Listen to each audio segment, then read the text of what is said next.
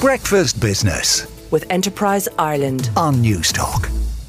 First, let's have a look at the main business stories, and as we often do, we invite Aidan Donnelly from Davies Stockbrokers to go through the business pages with us as well as the markets. Good morning, Aidan. Morning, Joe. How are you? Not too bad heading into the weekend, Aidan. I see a report in the Irish Times from Ciara O'Brien about Stripe potentially floating. Yeah, I suppose it's been a little while since we've seen this story come, and after the debacle in tech space last year across an awful lot of companies and layoffs heard about at the end of the year, it's not that surprising that they're potentially talking about IPOing the company within the next 12 months or so. So there has been an awful lot of uncertainty, in particularly in the private companies, around trying to monetize the shareholding for either staff and for their owners. So there is, secondary markets out there, or grey markets out there, where the shares can trade, and people have definitely been doing that, particularly those that maybe are going to get let go and things like that. So it's not surprising. What will be the big interesting point, I suppose, will be where the valuation is, because if you remember all the way back to March 21, this company was valued at $95 billion. But they said themselves last year that they took the value of their shares down by 28%. So the big question is going to be, if it does come, what value is it going to be at? It's interesting because whenever they're interviewed, the Collison brothers, Patrick and John Collison, from Limerick or Tipperary, depending on where you want them to be from, they often say, "Oh no, we're happy private." But then again, the big investment banks, whether it's Goldman Sachs or JP Morgan or whatever it is, they make such amount of money from these IPOs that they kind of nudge or press these companies. Come on, float off. You should float off. You should monetize. Yeah, and I also think there's a lot of very big private equity firms behind the Bees businesses as well, and they want to monetize their investment. They'll want to see some sort of an exit route to get their money back at some point in the future, Yeah, but either way, if it does even partially sell off, it will be a huge success story for an Irish fintech. And of course, even though they have announced some job cuts here in Ireland, Stripe are still very much based in Ireland when it comes to their European business. Yeah. Let's move on to a story from John Mulligan in the Irish Independent about aircraft leasing and a big lawsuit.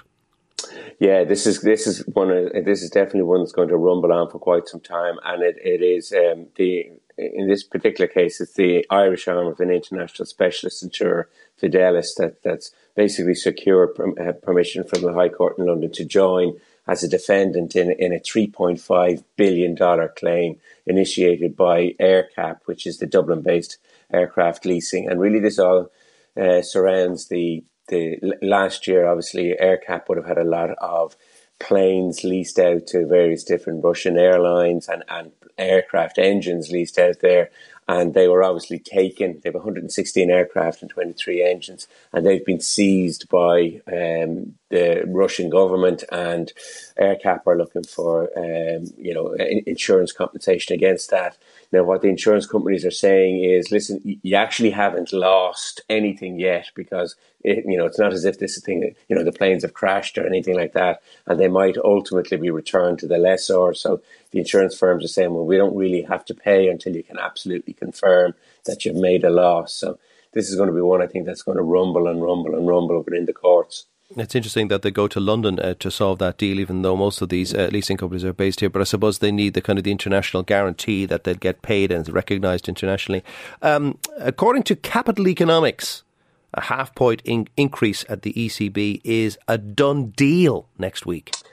Yeah, if you look at where the pricing is in terms of interest rate futures, it's probably looking as if it is. And I think that, the central bank have, a bit like the Federal Reserve, still got to focus on inflation very clearly in their sights, and they want to make sure that they see inflation getting under control and getting under control quickly. They have definitely been helped in this regard in terms of both wholesale food prices and wholesale energy costs coming down over the last couple of months. But again, they're very, very volatile, and you could easily see a spike back up in something like that. But against that, we're probably definitely going to see another interest rate increase in Europe over the next month, and then probably maybe some more. But I think what we'll probably hear from the ECB will be the idea that any future moves will be data dependent, and they'll just wait and see how things go. There has been a slight improvement in the economic outlook for Europe over the last couple of weeks, because we've got some of the way through winter, and the worries about natural gas shortages haven't come to bear just yet. But as I was only saying to somebody yesterday, we still have 2 months of winter left potentially. So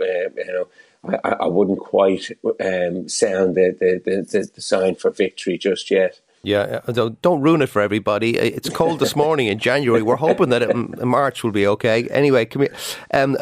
Good news for LVMH, the luxury French goods maker. Yeah, they came out with sales numbers yesterday and showed that sales were up nearly 9%, quarterly sales up nearly 9% year on year, and well ahead of expectations. And it basically brought their sales tally for last year up to just under 80 billion euro, 17% higher than in 2021. So it shows, again, very, very strong demand for luxury goods globally. And even though, there may be talks of a recession in Europe and slower growth elsewhere, the luxury goods market remains very, very strong. Yeah, and they're not bothered by interest rates. I suspect that people are buying the, I don't think so. €3,000 handbags. US GDP, the annualised growth number was out yesterday afternoon. It did, and again, it was a very solid headline gain. It was up 2.9% on the quarter, beat probably consensus expectations for about 2.6%. So all good there. Now, there will be a few of the curmudgeons that will start digging into the detail and show that it maybe wasn't as strong as it should have been. That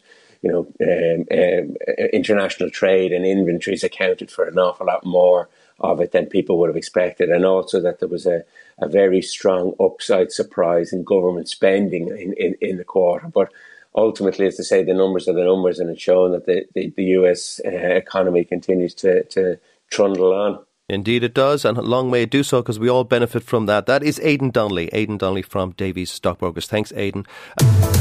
Breakfast Business with Enterprise Ireland on Newstalk.